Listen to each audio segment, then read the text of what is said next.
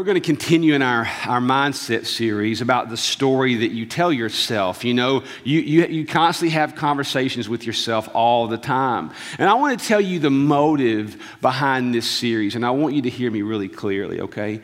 The motive behind this series is not positive thinking. Just in case you're wondering, it's not about just thinking positive. It's not about being more positive. Positive is great, right? Tom Kite, that famous golfer, one time said, positive thoughts do not guarantee positive results, but negative thoughts always guarantee negative results, right? But this isn't just about positive thinking. If you think that this mindset series is about positive thinking, boy, are you wrong. That is not the case. Let me tell you what's going on right now. We are in if you don't realize what's going on in the cultural landscape, we are in a whole different time. There's never been a time that a tough Christian mindset is more needed in the church of God than right now, right? Look around our culture. One of the things, I was talking with a lady yesterday, and we were talking about mental toughness in our kids.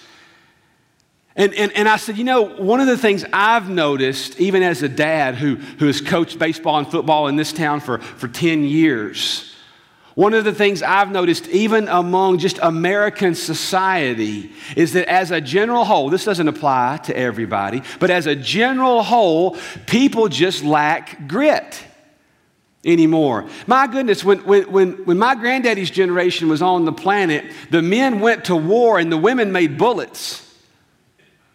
That's the truth. That's the actual, the people went on food rations. Can you imagine food rations in Williamson County?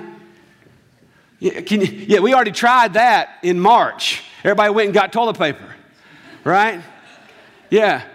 The reality is we've lost, I think, grit. There's a shrinking. Listen, I'm telling you something right now. There's a lot I want to say. Let me tell you what, I've been talking with a lot of pastors especially in the last 10 days. You know, like you have your own professional network. I have mine. I've been talking with pastors in different parts of the country, different denominations, different church sizes. And one of the things we're all seeing and we're all agreeing is that we're watching the church shrink. We're watching the church shrink. And it is. It is shrinking. You know, I think if you read the New Testament, Jesus, he was honest. He's always honest. But Jesus said, notice, we just went through a Revelation series. Go back and read the 7 churches. And at the end of almost every one of those 7 churches, you will hear Jesus say to that church, to them that overcome, I will grant the crown of life, or I will grant whatever. Jesus said, that means to them that overcome. That means there will be those that don't overcome. Paul talks about in the last days there will be a falling away. Did you hear that? Paul talks in the last days there'll be a falling away. He's not talking about culture. He's talking about right here in this body. We've got to have a tough mindset that we can endure. I believe you're going to see the church in the next several years between now and, listen, when oppression really starts to hit, you're going to find out the difference, as Jesus said, between the sheep and the goats. You're going to find out those that are the true believers and those that are not. Right now, you're starting to see more and more pressure come on the Christian church. It is time for us to have a tough, positive mindset. Right now, in the state of California, I want you guys, our staff prayed this week. Our staff has been praying for John MacArthur. I don't know if you're keeping up with what is going on with Pastor John MacArthur. He's the president also of the Master's Seminary. He's a globally known pastor, but he has squared off with the California government. And he has said, if I choose not to come to church, it will be my choice, not yours, with the government.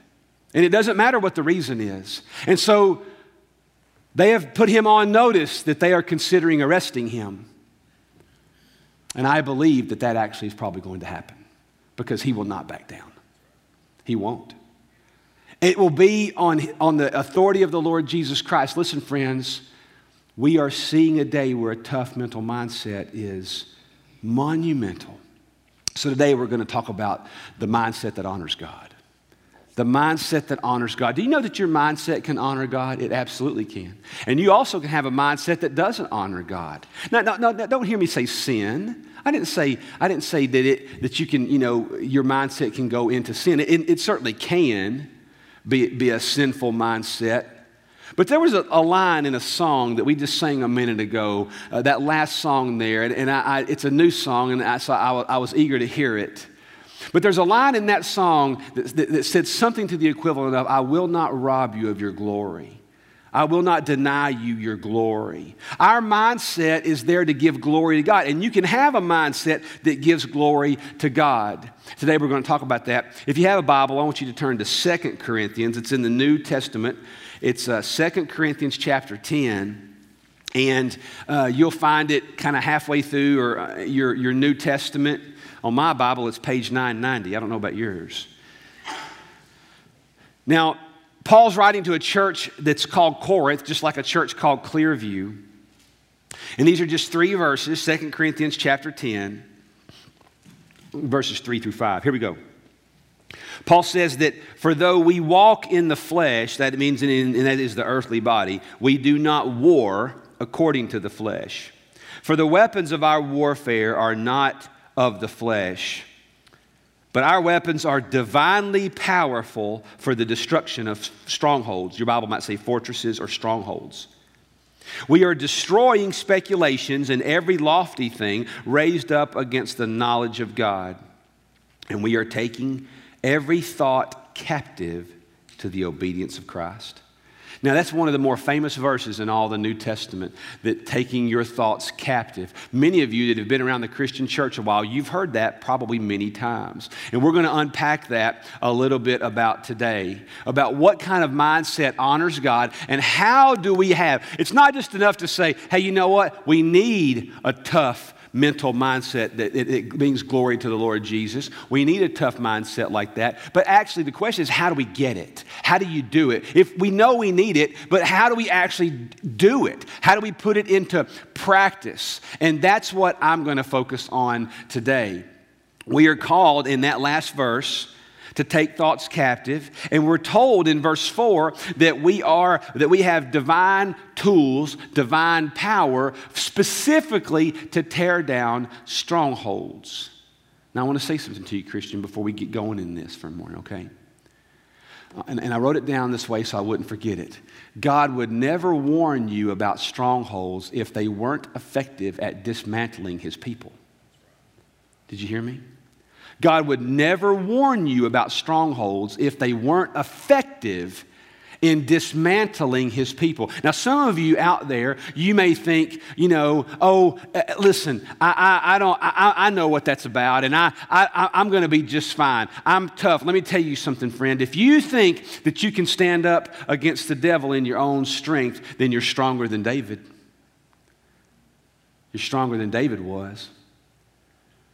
We're going to talk a little bit more about that this morning. God gave you a warning in Scripture about the more you read the New Testament, I would challenge you to look at the New Testament and start looking at how often different writers and Jesus, A, talk about principalities and demons. It's everywhere.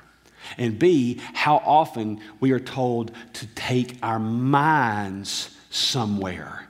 Because the battle is for the mind. God would not warn you if he didn't know that strongholds were very able to dismantle Christians, because the battle's in the mind. Strongholds come in many forms. I want to put you on to something. I don't want to spend a lot of time on that, but last year, I preached an entire series, like 8 weeks long, called Unshackled. If you'll go to clearview.org and I'll go to the sermons, you can pull down by series, a series called Unshackled. And in that series, I did an entire sermon on strongholds. If you struggle mentally with anxiety or fear or panic, or you struggle with worry, or you struggle sometimes with lust, or you struggle with greed, or you struggle with thoughts of self-doubt, no matter, strongholds come in many forms. I would really urge you to go and listen to that, because I deal with strongholds exclusively. They come in many forms. Last week, Graham up here, I watched online. Graham, let me tell you something.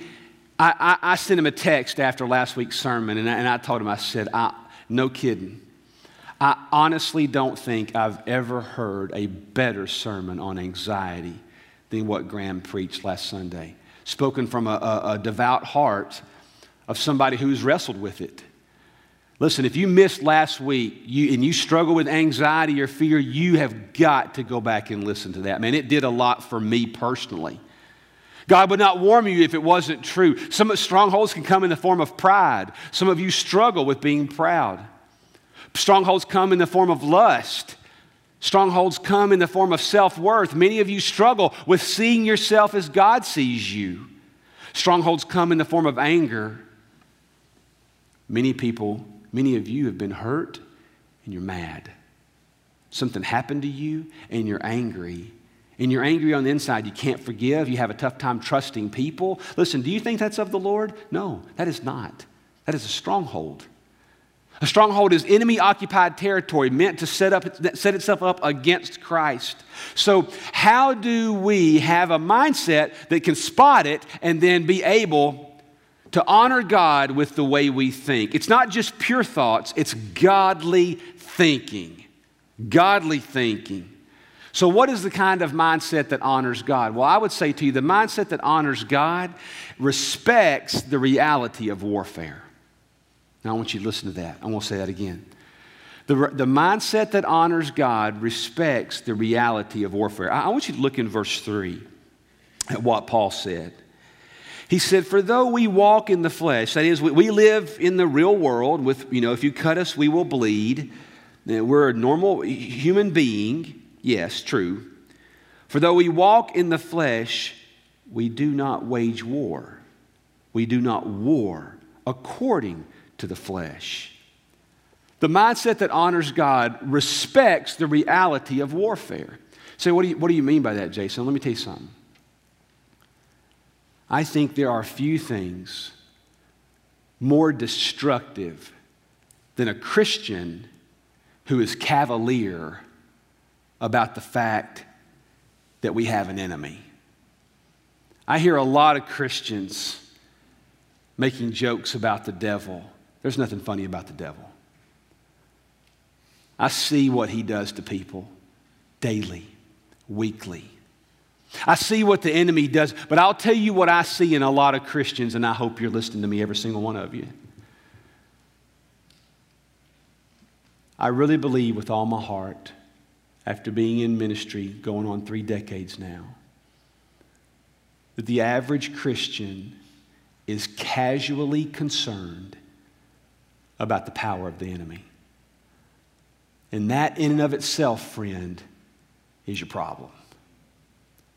That's your problem. That enemy is real. The Bible says in 1 Peter 5, look at this verse.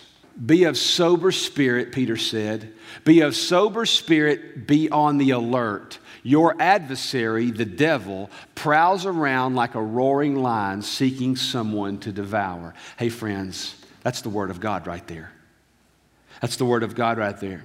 You know what I love about the original language is sometimes the way you read the original language, which was the Greek, Koine Greek, the way you read it, often it's very bad grammar in English. In other words, it doesn't roll off the tongue, right?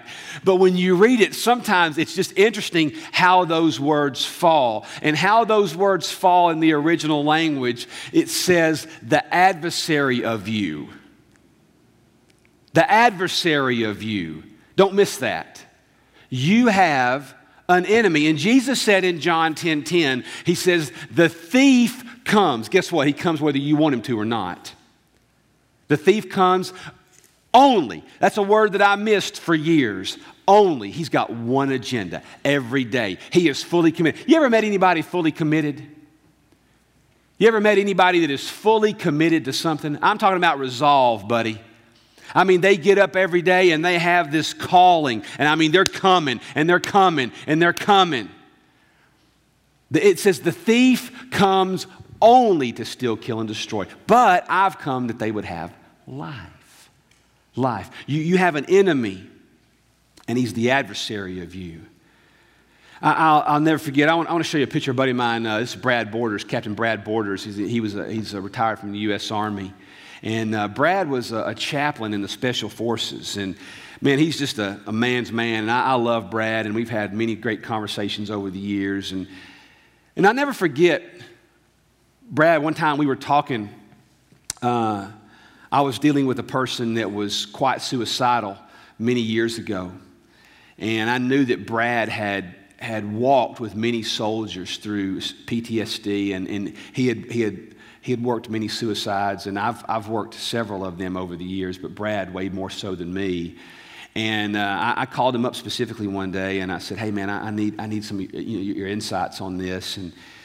And Brad, we got into all kinds of conversations about biblical manhood, and man, Brad is just an amazing guy. I could tell you so many good things about him, but Brad, he told me, and I want to show you a picture. That's a forward operating base, and so that's exactly what you kind of see over in the Middle East right now. And so what you'll have is our troops will go into a territory. Notice that big wall around the compound, right? And Brad told me something one time. He said, "Jason, it's interesting to watch the demeanor of soldiers on the day they have to go out." He said, I've noticed something spiritually about them. And so Brad, here's one thing that was cool about Brad. Brad, as a chaplain, you didn't. It could have changed, but at least at that time, he told me, as a chaplain, you did not have to go outside the wire. So, in every one of those compounds, there is a gate. All right, and they call it. They have a wire around that perimeter, and then they have a gate. And he said, so when you go outside the wire, you are going on a hop, you're going into enemy-occupied territory, and you know it. He said, Jason, you don't have to go every day. So it's funny. He said, if guys aren't going outside the wire, they called it at that particular post. He said, if they weren't going outside the wire, they were joking around, playing ping pong, shooting basketball. He said, they were lifting weights. They were having a good time trying to decompress. He said, but I could always tell by the countenance of individual soldiers who was going outside the wire that day. He said it was a dead giveaway. Their demeanor changed. They weren't laughing. They weren't talking. Their countenance changed. They were stone-faced, and it was all business. And he said the reason was because they knew that was the day they could die. And they were going into enemy-occupied territory. And he said, so here's what Brad did. That's why I love Brad Borders. Brad wasn't commanded to go outside the wire, but guess what Brad did? He went right with his men all the time. He said, man, if you want to minister to those guys, you can't minister to them by a guy sitting back in HVAC, in air conditioning. If you want them to respect you, you better go into battle with them. And he did. And so Brad said, but here's what was interesting. Every time that gate would lift, as soon as we would cross that threshold, we had radios and we had command centers, and you would hear the chatter go up. He said, all the enemy chatter. And we had translators, and you would hear them say that we've got spotters. They're watching us from the moment that gate lifts, they're watching us. When you go outside the wire, I want to tell you what, friends, the Bible tells us in 1 Peter 5 that you just read, we live outside the wire. Every day. You live outside the wire. You don't even get a choice to come in out of the rain. You live outside the wire. The enemy's in your homes. He's in media.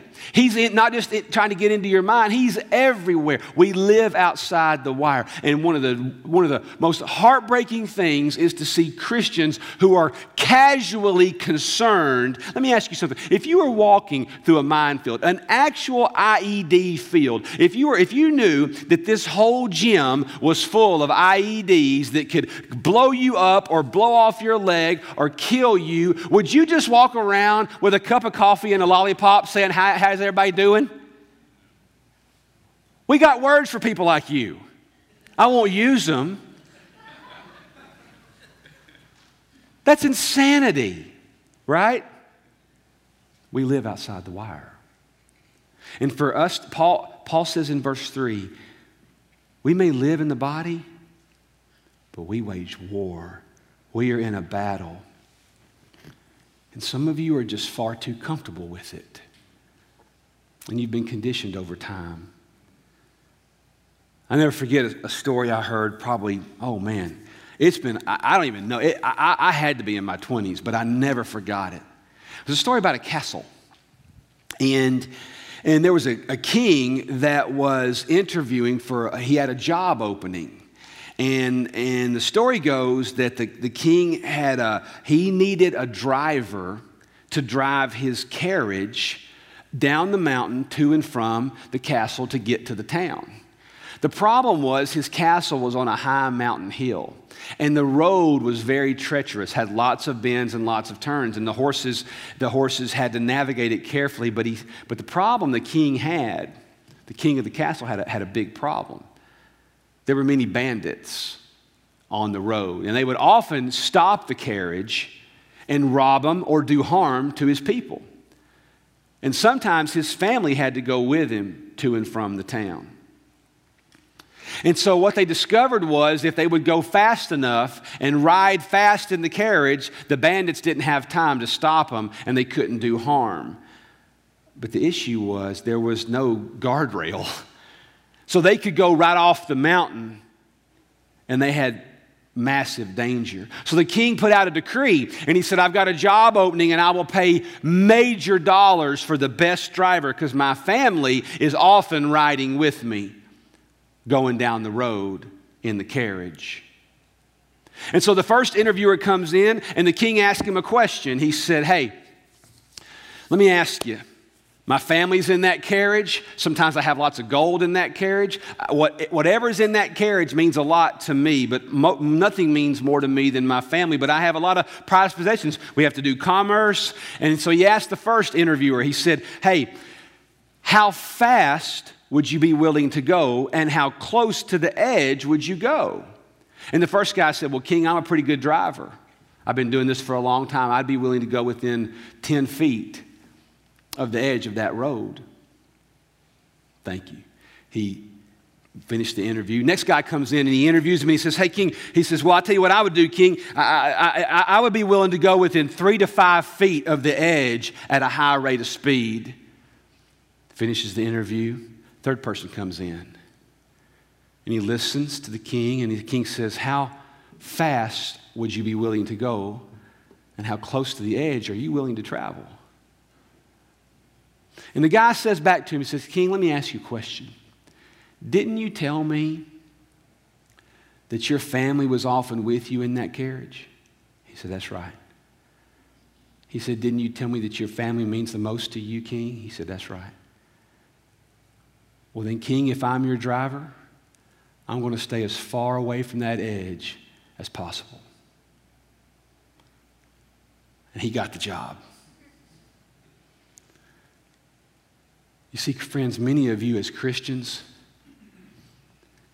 you're very comfortable running on the edge. And all it takes is a little bit of a miscalculation to send you off the cliff. Some of you have grown too comfortable with sin. Some of you have grown too comfortable with pride. Some of you just say, yeah, I get angry a lot. Listen, is that the voice of the Father? No, that's the voice of the enemy. Some of you say, well, I just don't trust people. I've been burned. God didn't call you to be jaded. Some of you have a really tough time with how you look at yourself. But you've grown comfortable living on the edge. Listen, I want to say something to you. Now, we're not called, hear me very clearly, we're not called to be demon-centered. I've met many Christians over my life that are literally, they're all the time talking about the devil. I'm like, hey, get your mind off the enemy. Put your mind on who God is. So I'm going to respect that I'm in war.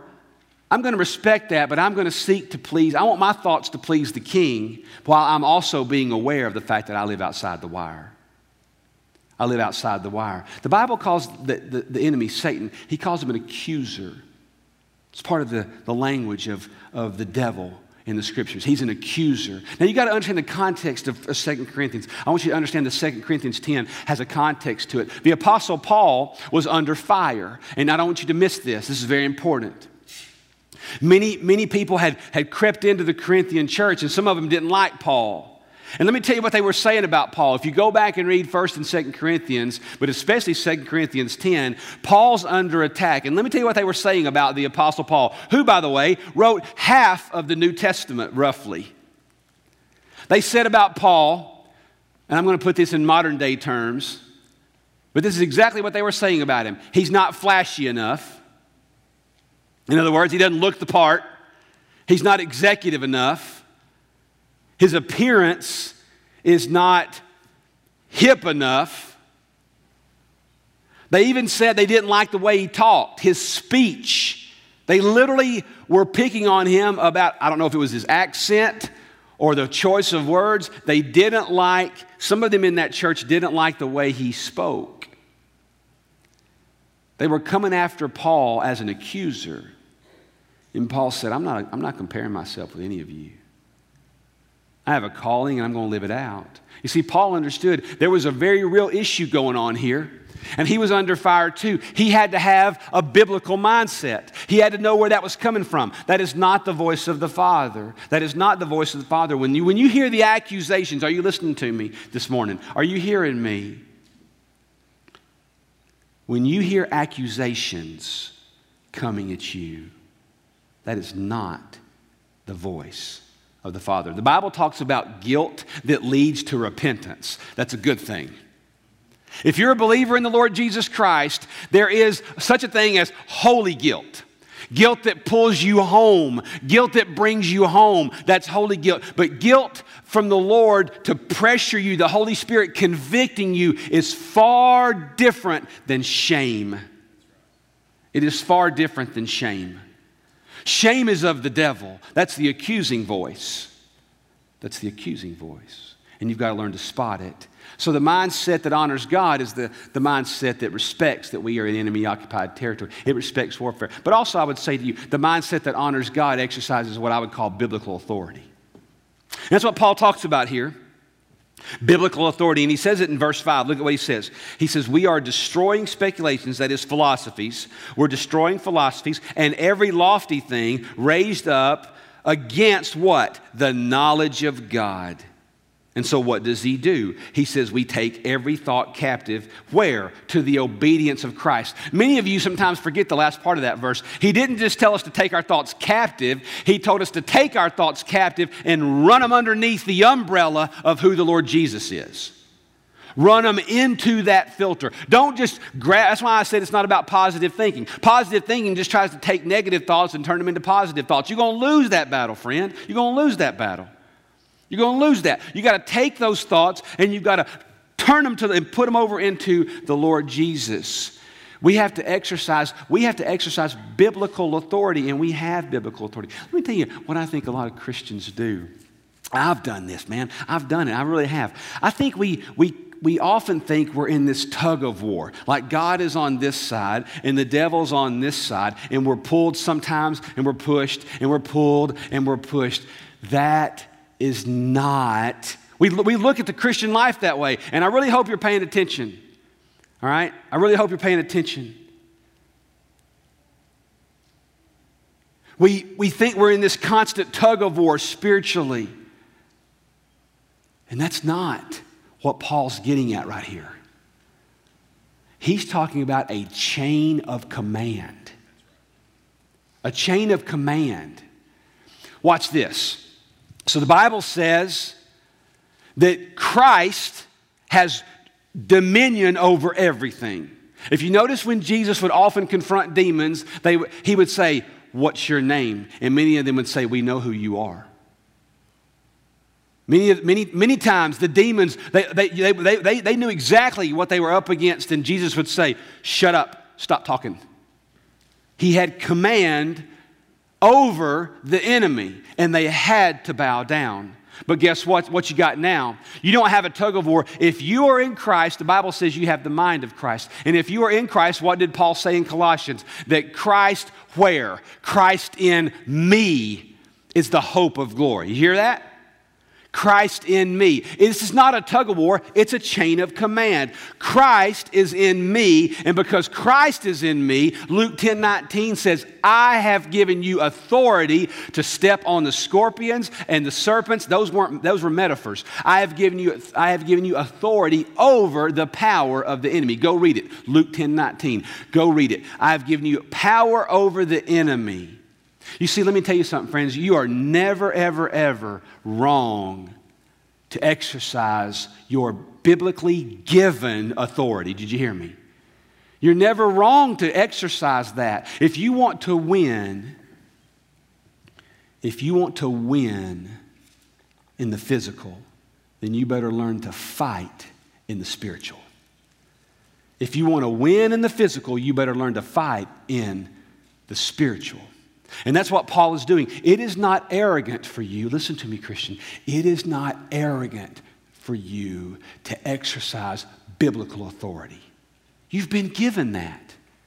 Now, it doesn't mean that we walk around, with our chest like this. You've seen Christians like that. They just kind of strut when they walk. That's arrogance. You've seen Christians that are too good for everybody, too cool for school. Their biblical authority is just cast out for everybody to hear. That is pride, and pride comes before the fall, not after. All right? No. But you're not being arrogant to claim who God made you to be. You're not being arrogant to do that. In fact, I would say the reason that many of you can't look yourself in the mirror and call yourself a saint, which the Bible calls you. I was tempted today to list out, but it would have taken me 20 minutes to list out all the different ways the Bible tells you who you are. Sons and daughters of God. I mean, it's just on and on and on. More than conquerors, on and on and on. There are so many adjectives in Scripture of who Jesus has made you to be. You could never do it on your own. We know that. But you have been given Christ, and because you've been given Christ, you can have a mindset that honors God. You can have a mindset that honors. You don't have to live in defeat. Did you hear me? You may get defeated sometimes, but you don't have to live in defeat. You don't. You don't. And if you're living in defeat, friends, I want you to listen to me very close. I'm not trying to shame you. I'm not trying to put you down. But I'm telling you, if you're living in defeat, it's because you're choosing to. You're choosing to. You may have been defeated back there, but you're choosing to stay there now.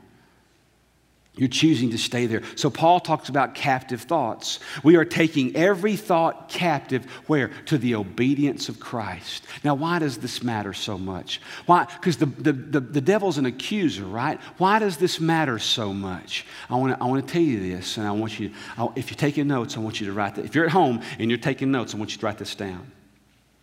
Why is it so important? Man, I hope you're listening. Why is it so important for you to learn to grab your thoughts and walk them under the authority of Christ? I'll tell you why. Because the devil never creates a lie without a purpose.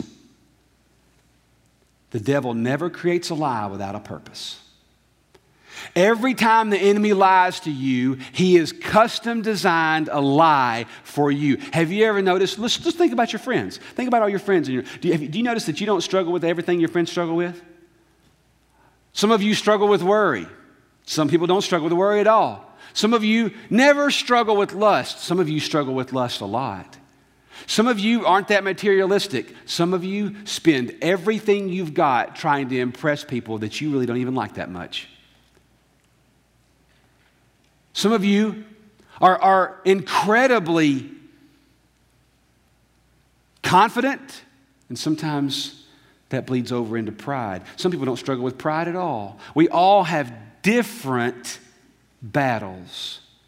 And every time the enemy lies to you, he's not just lying to lie. You know what the enemy's doing? Oh, man, this is way better than you're letting on. Let me tell you what the enemy's doing to you. He is constantly separating you. He's constantly trying to isolate you. He's constantly trying to push you further from the Father, further from the Father, further from the Father. And that may take years to do. It may take years to get you there. I have learned something about the devil in my lifetime. He is incredibly patient.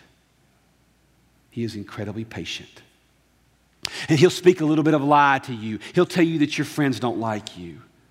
He'll tell you that if you only had this, it'll be better. If you could just do that, it'll be better.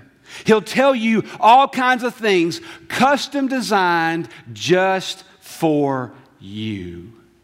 The enemy never creates a lie absent from a purpose. He has an intent for that lie. But that lie always has an intention of separating you from the God that made you. Because if he can do that, then he can speak into you. And that's why, friends, you have to bring it into the light. You have to walk. What does the scripture say? Walk in the light. Walk in the light. So many times when you're struggling with self-doubt, what do you want to do? Because you live in Williamson County, and God forbid that anybody think you don't have it all together here. Right? So what do? We take whatever we're struggling with and we stick it right down in there and we go, you know what? Paid a lot of money for this suit. I'll tell you what. It's got good material, and buddy, they cannot see. Right? They don't know. Some of you struggle with things and thoughts like, if they only knew, what would they think? I've got a job because all of you think that way. So it's an occupational hazard for me to how to get you some deliverance. But the reality is, if you saw it from my side of the fence, you would see that I'm not that shocked by human behavior.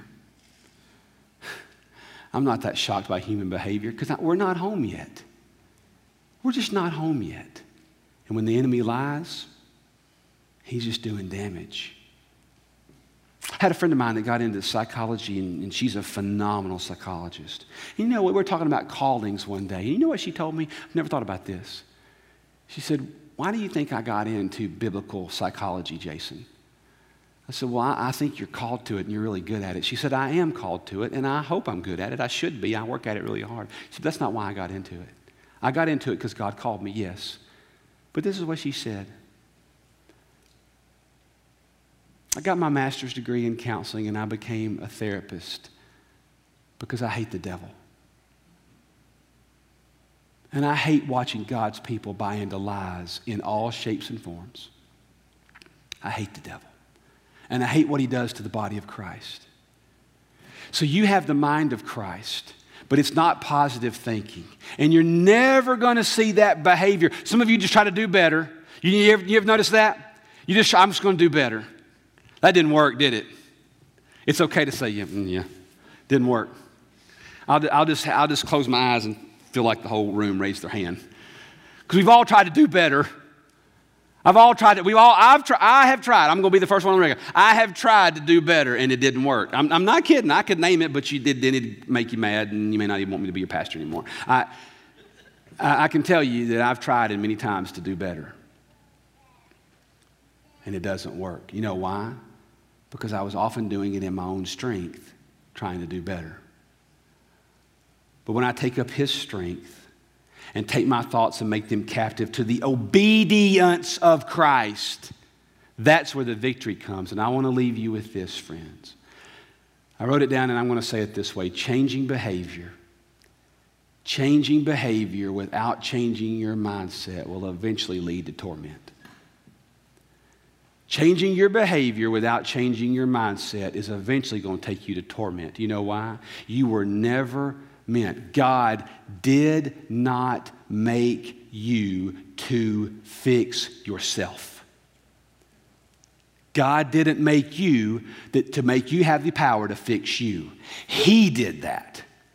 And so now that you have Christ in you, which is the hope of glory, and now that you have the mind of Christ in you, if you constantly try to change behavior without changing your mindset, well, then that's eventually going to torment you, and you're going to live that way, getting beat up most of your life.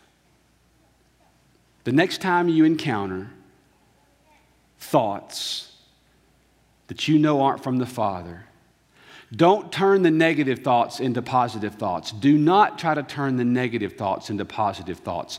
You grab those thoughts and you walk them over to the Word of God and the person of God and the Holy Spirit of God, which speaks to the child of God, which is you, and you let the Lord change it.